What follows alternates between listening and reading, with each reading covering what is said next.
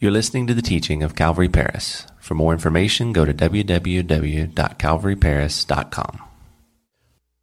Have you ever wrestled with God about something that you thought was a good thing, that you wanted in your life, and you thought, God, this is a good thing, why shouldn't I have this? And maybe you wrestled with the Lord about it? Well, I certainly have. I think all of us do. But I remember a time in my life when I very badly wanted to get married as a single young man. I had seen my parents' marriage and the way they are even today and just how that encouraged me. And I thought, I want to be married. I want to have a family someday. But I wrestled with God often about that area of my life. I would wrestle it under my control and do things the way I wanted. And there was one particular instance where God taught me a lesson. It was about a girl that attended my church. I was wrestling with God about whether or not I could go out with her. And as I was praying about it, I didn't find any peace in my heart to move ahead and ask this girl out. But I was still wrestling with the Lord about it. I thought it would be a great thing, a great relationship. At least outwardly, it looked like it would be, something that was a good thing. And finally, I felt that God said to me, okay, you've been asking me about this for weeks. I'm going to give you permission to move ahead, but I want you to know this is your doing, not mine. That's what I sensed the Lord speaking to my heart as I spent several prayer sessions about this. Well, I rushed ahead like a kid who gets something that he doesn't really understand what it means, and I was so excited, and I rushed ahead into this relationship and found out it was a big mistake. You see, less than 2 months later, this girl ended up breaking up with me, right? And guess what she told me? She told me what I already knew in my own heart. She said, Phil, I just don't have a peace about this relationship.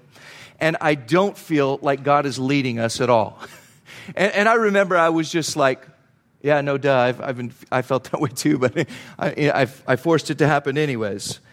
Interestingly enough, God used that moment in my life. It was exactly what I needed at that time to teach me a lesson, because it brought me to a place of complete surrender of my love story to God. My love life was an area that I wrestled with the Lord in and tried to control. And in that moment, I realized that I really didn't know what was best for me, that I really didn't have my best interests at heart, even though I thought I did. But there was one who did, and that was my Heavenly Father. So for the next 2 years, I didn't date anyone, because I felt that God wanted me to lay that down on His altar, to completely trust Him in that area and allow Him to write my love story by leading me to the right person. The next person that I took out on a date, well, you guessed it. That would be my beautiful bride, Rebecca, who's sitting right over there. And I've been blessed ever since. I know she's the right one for me. But God was teaching me a lesson through this whole thing. He was teaching me the same lesson that He's been teaching the world since He created Adam and Eve. And that is that God is the only one who truly knows what is best for us. And if we'll surrender our lives to Him, He will lead us to His best, because He's an ever-present help in our times of need and trouble. Let's pick up our text in 1 Samuel chapter 7, verse 1. Follow along in your Bibles with me this morning. We read, Then the men of Kirjath-jearim came and took the ark of the Lord and brought it into the house of Abinadab on the hill, and consecrated Eleazar his son to keep the ark of the Lord. Verse 2. So it was that the ark remained in Kirjath-jearim a long time. It was there 20 years. And all the house of Israel lamented after the Lord. Let's pause here for a moment. I want to give you some context. We've been studying through the book of 1 Samuel here, verse by verse, chapter by chapter. And we're still in the first section. The first section of the book is chapters 1 through 8, where we see the rise of the prophet Samuel as he becomes a leader, as he judges Israel, God putting him in that position. Chapter 9 will begin to take us into the life of Saul, Israel's first king, and then we'll begin to see the life of David as well. Those are the three main characters in the book. But for right now, we're dealing with the Ark of the Lord's Covenant. A couple weeks ago, we saw that the Philistines had actually captured the Ark of the Lord's Covenant in a battle. They brought it as the spoils of war and put it in their own temple, where we saw that the Philistines learned to fear God, that He was a great and mighty God to be feared, the God of Israel, and the hand of the Lord was against them, so they sent the ark back to Israel. And the ark ends up in this place, Kirjath Jearim, here in chapter 7. And it's going to stay here for about 100 years. It's going to be there throughout Samuel's lifetime and Saul's lifetime. And then in the kingship of David, it's finally going to be brought back to Jerusalem and placed in the tabernacle there. But until then, we see that even though the Ark of the Lord's Covenant has returned to Israel, Israel has not completely returned to the Lord. They know that there's something not right. And in these verses, we see that they were lamenting after the Lord. There was something wasn't right. They didn't have peace. They learned to fear God and His holiness, but they have not yet repented from their idols. So we pick up the story. After 20 years of the ark being in Kirjath Jearim, we see an event in Israel that is orchestrated by Samuel in his rise to leadership. Look at verse 3. Then Samuel spoke to all the house of Israel, saying, "If you return to the Lord with all your hearts, then put away the foreign gods and the Ashtoreths from among you, and prepare your hearts for the Lord, and serve Him only." If you underline in your Bible, please underline that phrase, serve Him only. And then we'll continue. It says, "And He will deliver you from the hand of the Philistines."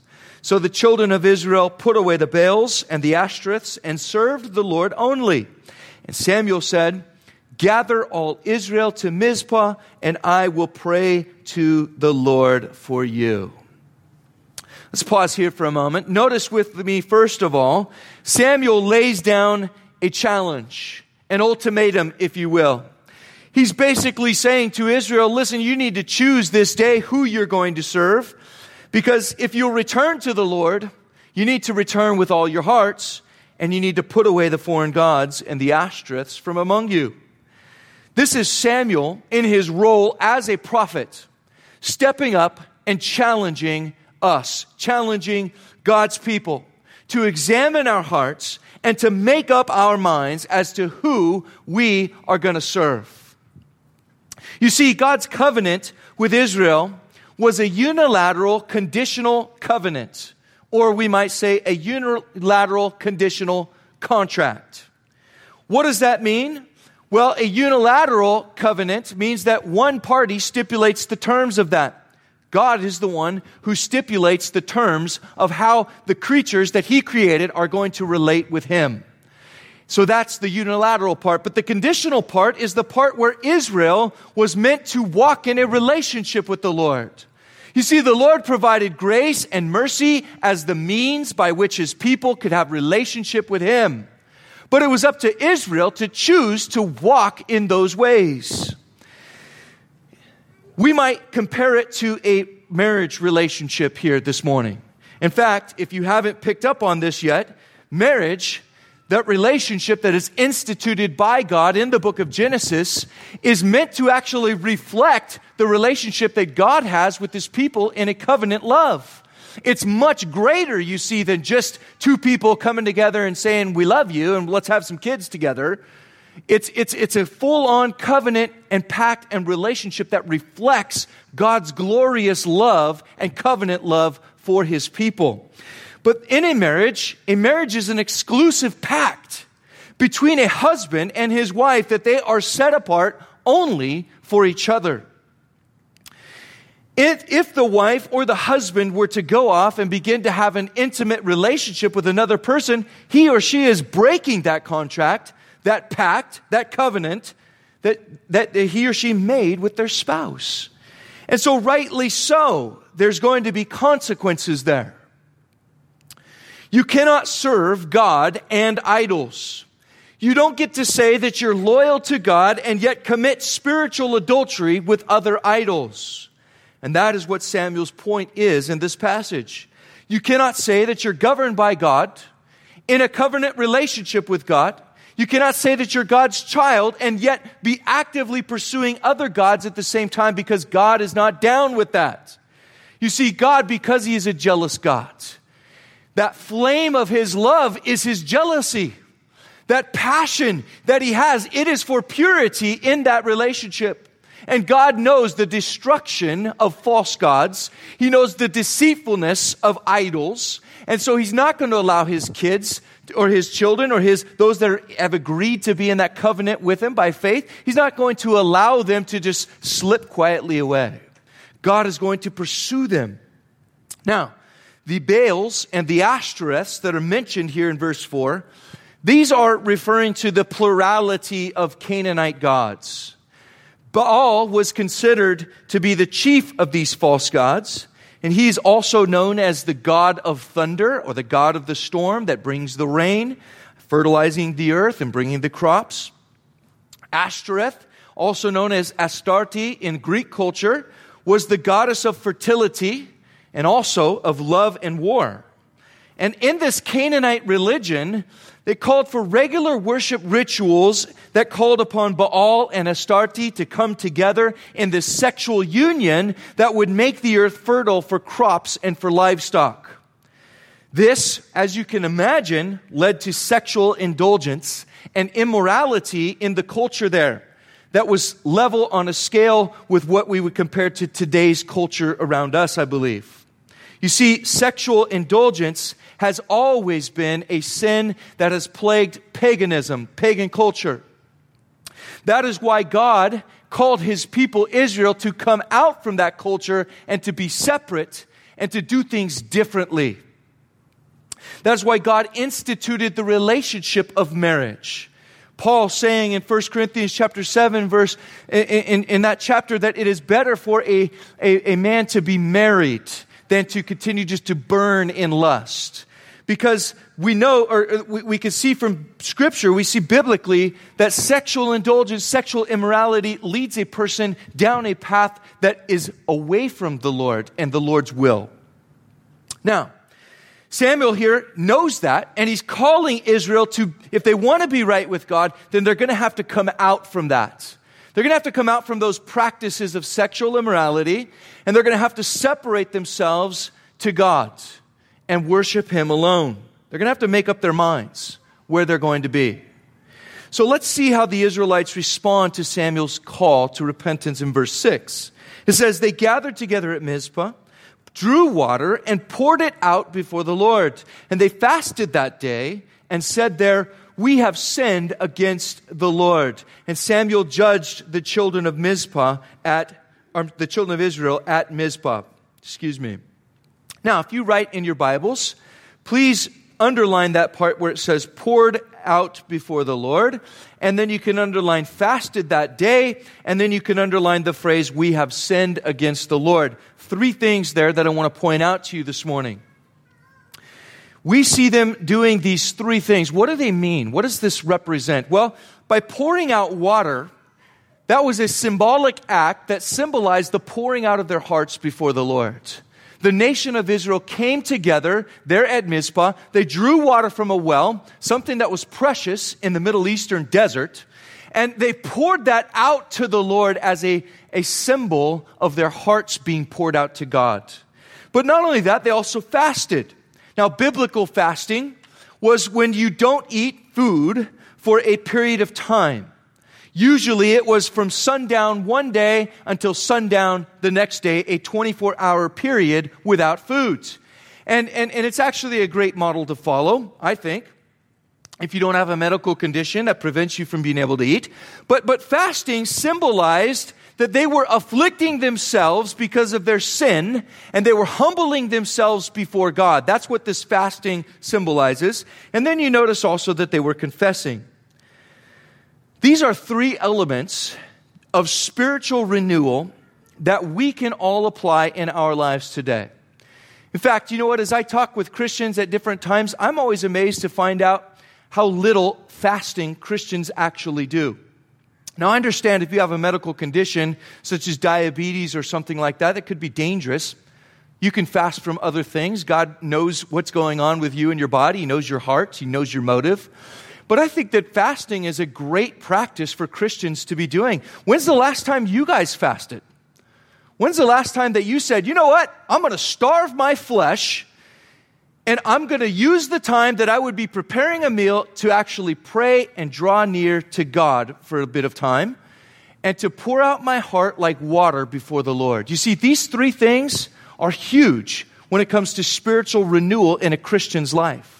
But yet so many Christians, we fail to recognize them. Jesus himself, he taught about fasting. He didn't say, if you fast. Jesus said, when you fast.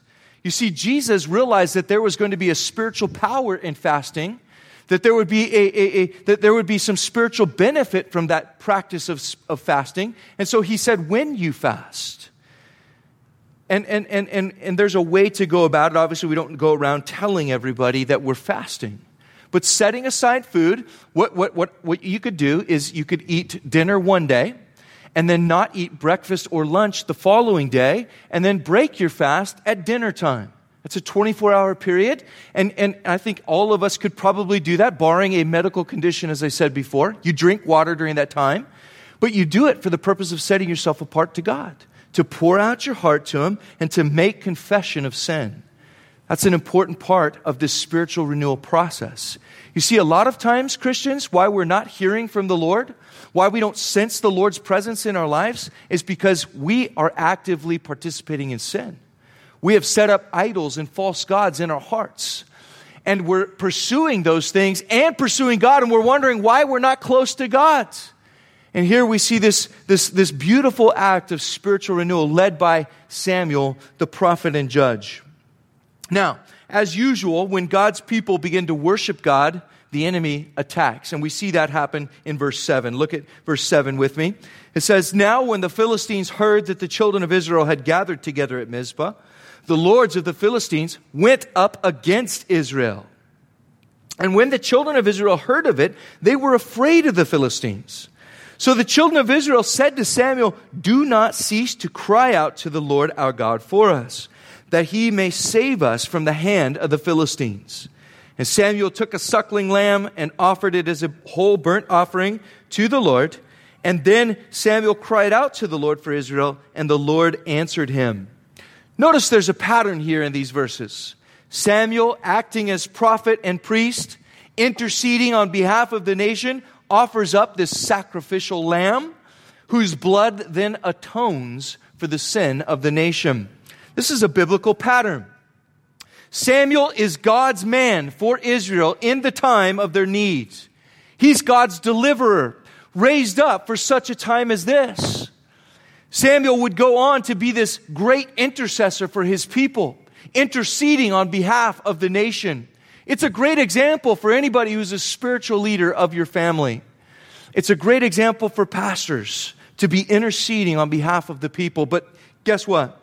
Today, Jesus is our great high priest, prophet, and intercessor.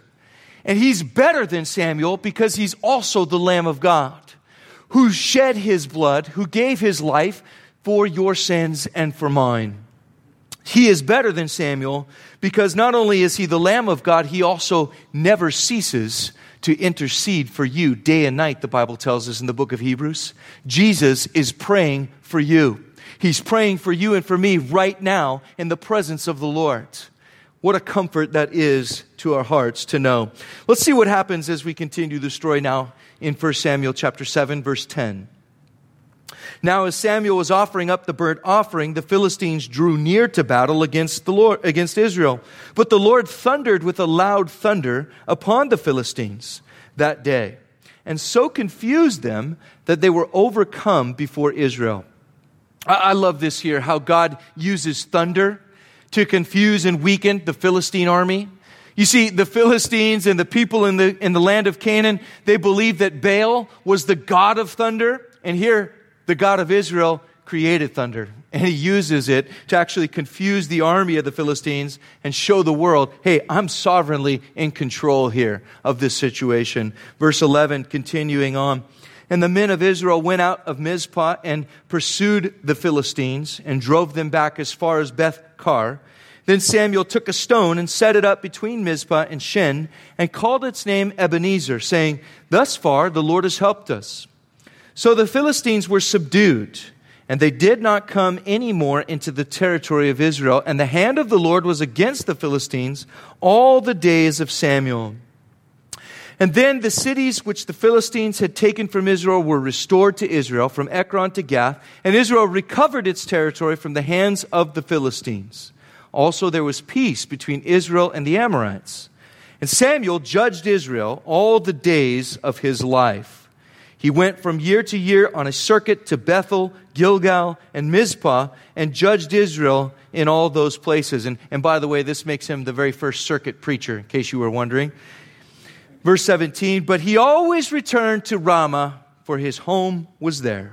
And there he judged Israel, and there he built an altar to the Lord.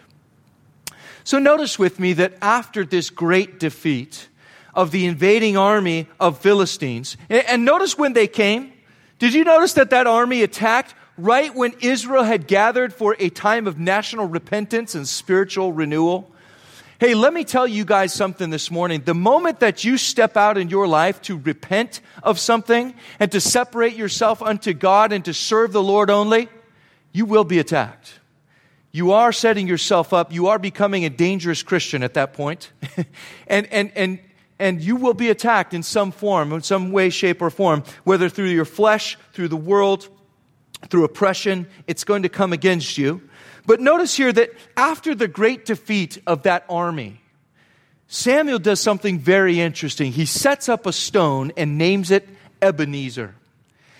That name Ebenezer means stone of help in the Hebrew language. So he sets up this giant stone in the field and calls it the stone of help. Why does he do this? Well, he does it to remind Israel that thus far the Lord God has helped them. That this far the God of Israel has helped us up to this point. It's a way, in other words, to remember what God has done in the past, and it marks a hope for the future. You know, I believe that we need this practice in our lives today. I believe that we need the practice of setting up an Ebenezer stone in our lives because sometimes we have a tendency to get discouraged in life. Sometimes we can look at our marriage and we can think, man, this is not the way, it's not going the way I thought it was going to go. I think my marriage might be over. Or we might look at our finances and think, you know what? I don't know if I've got enough to pay the bills. Or, man, I've way overextended myself and I'm not sure I'm going to make it. Or we could look at our health and we could see it deteriorating and we could think, you know what? I don't think I'm going to live anymore. There are many different trials, many different tribulations that we face in this world. All of them God is using to produce a character which is eternal in our lives. But sometimes we think, man, I just don't know. I'm not sure I'm going to make it. What we need in those moments is an Ebenezer stone. A stone that reminds us that God has helped us this far and He is not going to fail us now. God is not going to give up on our marriage. God is not going to give up on our needs. God is not going to give up on that health or allow our health to get to the point where He doesn't or where He allows His word to us to fail. What do I mean by that? Well, I mean that even if we die, God will never fail to give us eternal life because He promised that to us and God cannot lie. For me, an Ebenezer stone in my life is the practice of journaling. Journaling has become my stone of help. As I look back through years of journals, time spent with the Lord in the morning, pouring out my heart to Him like water, and seeing how God has been through the years so faithful, how He has been with me this far up to this point in my life. And it's been a source of encouragement to look and to say, look how God delivered me from this and from that time and this time when I was in desperate straits, and how God has been there for me every single time. And it now has come for me a point of faith where I look back and I read and I think, wow, Lord, look at how you did it this time. Or, man, I didn't think this was going to be how you did it. Or, actually, you let me suffer in this trial because you were really teaching me a lot of things about myself. and all of the ways God has been faithful through and through, and how He delivered me, encouraged me, strengthened me, and blessed me. But you know what? The question I have for you is, what is your Ebenezer stone? What are you going to do to mark the moments of your life that God has been faithful to you? You know, it's going to look different for different people. Journaling is just an idea. It's just a suggestion. It could be totally something different for you. Maybe it's artwork. Maybe it's an actual stone that you collect and put in a vase and write a verse on. I don't know. But I'd like to encourage you to think about that. And I'd like for you to come up with a way to set up your own Ebenezer stone in your life. In fact, that's your homework assignment this morning. Yes, at church, first homework assignment, last of 2018, okay? But I want you to think back on your year and just think, how has the Lord been faithful to me? How has the Lord delivered me this year? What's a promise that God has given me in my life this year? That's another thing that I'll do that are Ebenezer stones is I'll write on the verses in my Bible, hey, God, you gave me this promise on 12/30/18. And that will be something that as I'm flipping through my Bible, I see it and I go, oh yeah. In fact, this morning, one of the verses in our passage is an Ebenezer stone for me. That verse in chapter 7 at the end there where it says that Samuel always came back to Ramah. God used that verse to lead me back to the United States as I was serving as a missionary in Costa Rica. And I was praying about where God wanted me to go next and what He wanted me to do next. And I was happened to be reading through this passage of Scripture, and the Lord really spoke to me. The Holy Spirit spoke to me through that verse, that He was going to lead me and my family back to the United States, which is our home.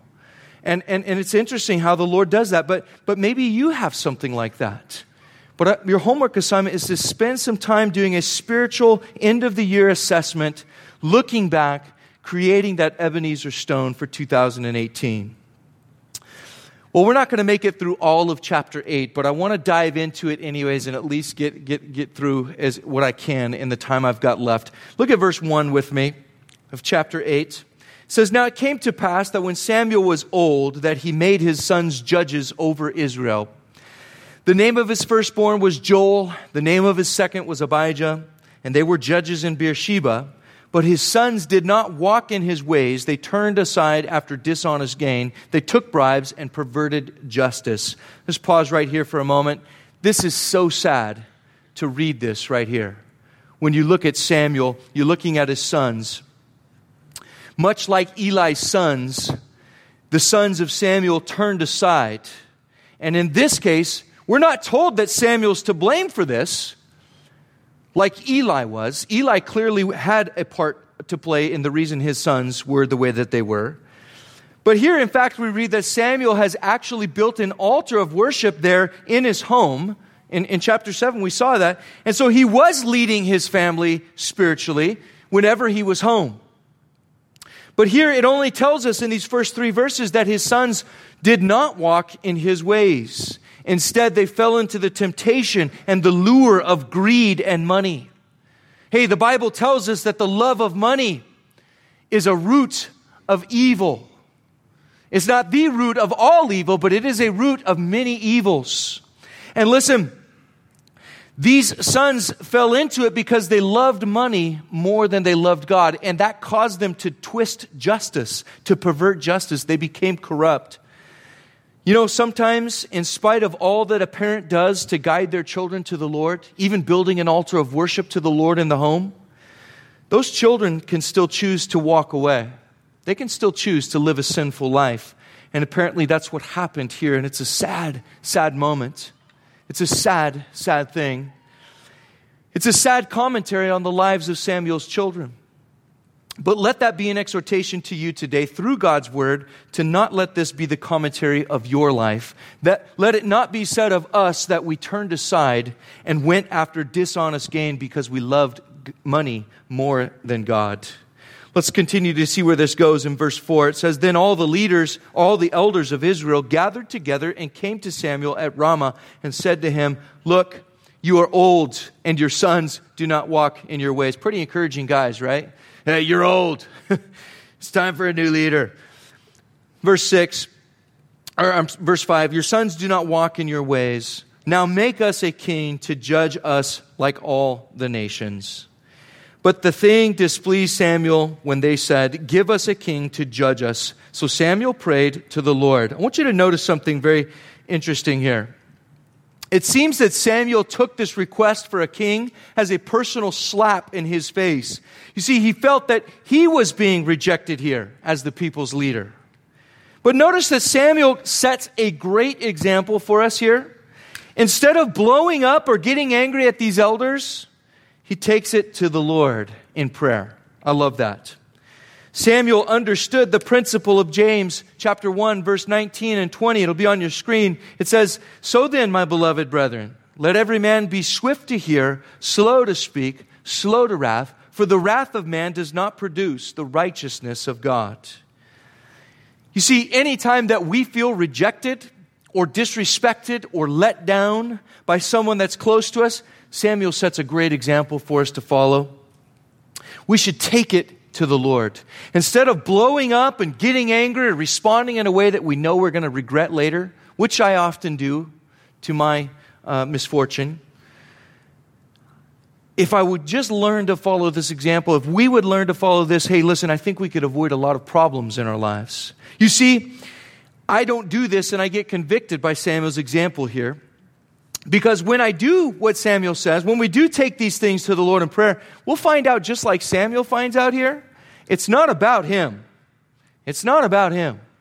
It's about the Lord. There's always a deeper spiritual reason for what's really going on. Check it out in verse 7. That's essentially what we see the Lord saying. The Lord said to Samuel, heed the voice of the people in all that they say to you, for they have not rejected you, but they have rejected me, that I should not reign over them. See, Samuel, the Lord says, this isn't about you. It's actually about me. The Lord has given Israel men to be judges and priests and others to be prophets, but I'm their king. They're actually rejecting me, the Lord is saying. Now, the Lord knows that they were going to do this. He's already seen it coming. Look at what he says in verse 8. He says, according to all the works which they have done since the day that I brought them up out of Egypt, even to this day, with which they have forsaken me and served other gods, so they are doing to you also. Now therefore heed their voice. However, you shall solemnly forewarn them and show them the behavior of the king who will reign over them. So God knows here that the Israelites are just doing what he already knew they were going to do. They were going to ask for a human king. It fits with the pattern of the children of Israel as they've been going along. And God, in his great wisdom, he's already got a plan too. Now, God's plan was for that king to come from the tribe of Judah. And I believe that it was God's will for that plan to begin with David. But because the people are pushing for this, they think they know what's best and they're pushing ahead. We're going to see what that gets them in chapter 9. But God's plan was that from the tribe of Judah, he would raise up a king who would be the King of Kings, whose the scepter would never depart from his family, from his name. And he would fulfill the role of prophet, priest, and king in Israel with perfection. But God already has that going on. In the meantime, if Israel wanted a human king right then, hey, God was going to allow that to happen. But he wants them to know, notice he wants them to know everything that entails. And we're not going to read all of this, but basically verse 10 through the end of the chapter here, Samuel is informing the people of what a king is going to expect from them. He informs them that their request is going to result in military conscription of their sons for the army, royal recruitment of their daughters to work in the palace, in the administration of the king's palace. It would mean taxes on everything because government is expensive, especially if you live in the government of the United States of America. It's really expensive right now, isn't it? I'm looking at the deficit continuing to grow, and I'm just cringing because they're stealing from my kids, aren't they? It's theft, and it's wrong. And I'm just throwing that in there. This isn't even in my notes. I don't even know why I'm going off on that. But government is expensive. And so Samuel's like, hey, it's going to cost you a lot to have a king. In fact, there's going to be taxes on everything from produce to livestock.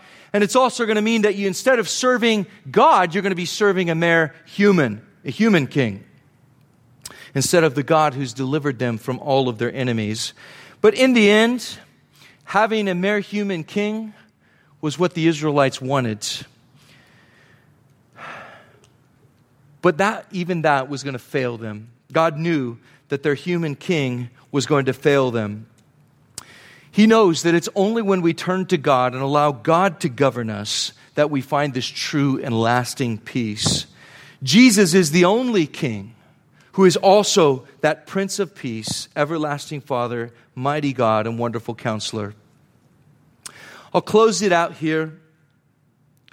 In verse 22, if you'll read that last verse with me, or we'll start verse 21 there. It says, you know what? Let's read verse 19 to the end. It says, nevertheless, the people refused to obey the voice of Samuel. And they said, no, but we will have a king over us, that we may also be like all the nations, and that our king may judge us and go out before us and fight our battles. And Samuel heard all the words of the people, and he repeated them in the hearing of the Lord. So the Lord said to Samuel, heed their voice and make them a king. Samuel said to the men of Israel, every man go to his city. So listen, after Samuel heard about after the people heard about how hard on them it would be, they still don't care. They want a king anyway. They kind of remind me of me a lot of times. I think I know what's best for me. Well, they're going to get their king, as we'll see next week. But as with most things that are initiated by humans who cannot know all the consequences of our choices, they get more problems than they knew about. Not only was the timing wrong, they picked a king from the wrong tribe with the wrong priorities in life, and they showed their human weakness and frailty in forcing this to happen. Now, in conclusion, I want to point out that they're just showing us a window here this morning to ourselves. The Bible always shows us a window into our own hearts. And right here, what we see is a window into our own willfulness. We so often think that we know what will be good for us, but we forget that we cannot know all the consequences of our own decisions. It's impossible. That's why we need to be more thankful for all the prayers that we pray that God does not answer. Think about that for a second. How many prayers have you prayed that now looking back on you think, oh man, Lord, thank you that you did not answer that prayer? I have a friend down in Costa Rica who always used to joke around with me. If I ever asked him, hey, do you need anything? You need me to get you anything? He'd always say, yeah, I need $1 million. If I ever went to the States and I said, hey, can I bring something back with me for you? He'd always say, yeah, bring back $1 million. I could really use $1 million. I'd ask him, hey, what can I pray for you today? Well, pray for me to get $1 million. You know, he'd always be talking about $1 million. And I've thought about that. What if God just gave all of us $1 million today? What if He just said, you know what? I'm going to bless Calvary Chapel Paris. And you guys are like, score! We came to the right service today. Just right now, the panel above your seat's going to open up and $1 million is going to land on the chair next to you. But you know what? I think we'd be in big trouble if that happened. And here's why. Our relationship with God would totally change. In fact, it might even be in jeopardy of not existing anymore. You see, we don't need what we think will be good for us because as fallen creatures, we aren't even able to make that judgment call correctly. As finite creatures, we can't even be sure that what we think is best for us would really be the best thing for all of eternity. So let me leave you with this morning. There's an old saying, and it is still true. It says this, God always gives His best to those who leave the choice with Him. Always. Church, I pray that you'll be a church that leaves God's best up to Him and not taking that into your own hands and trying to force things to happen in life like the Israelites did here. Jesus is God's best. God has provided His Son Jesus to be our prophet, priest, and king. So let us take the Son of God and leave the rest. Because there's nothing better than God's best. Let's pray.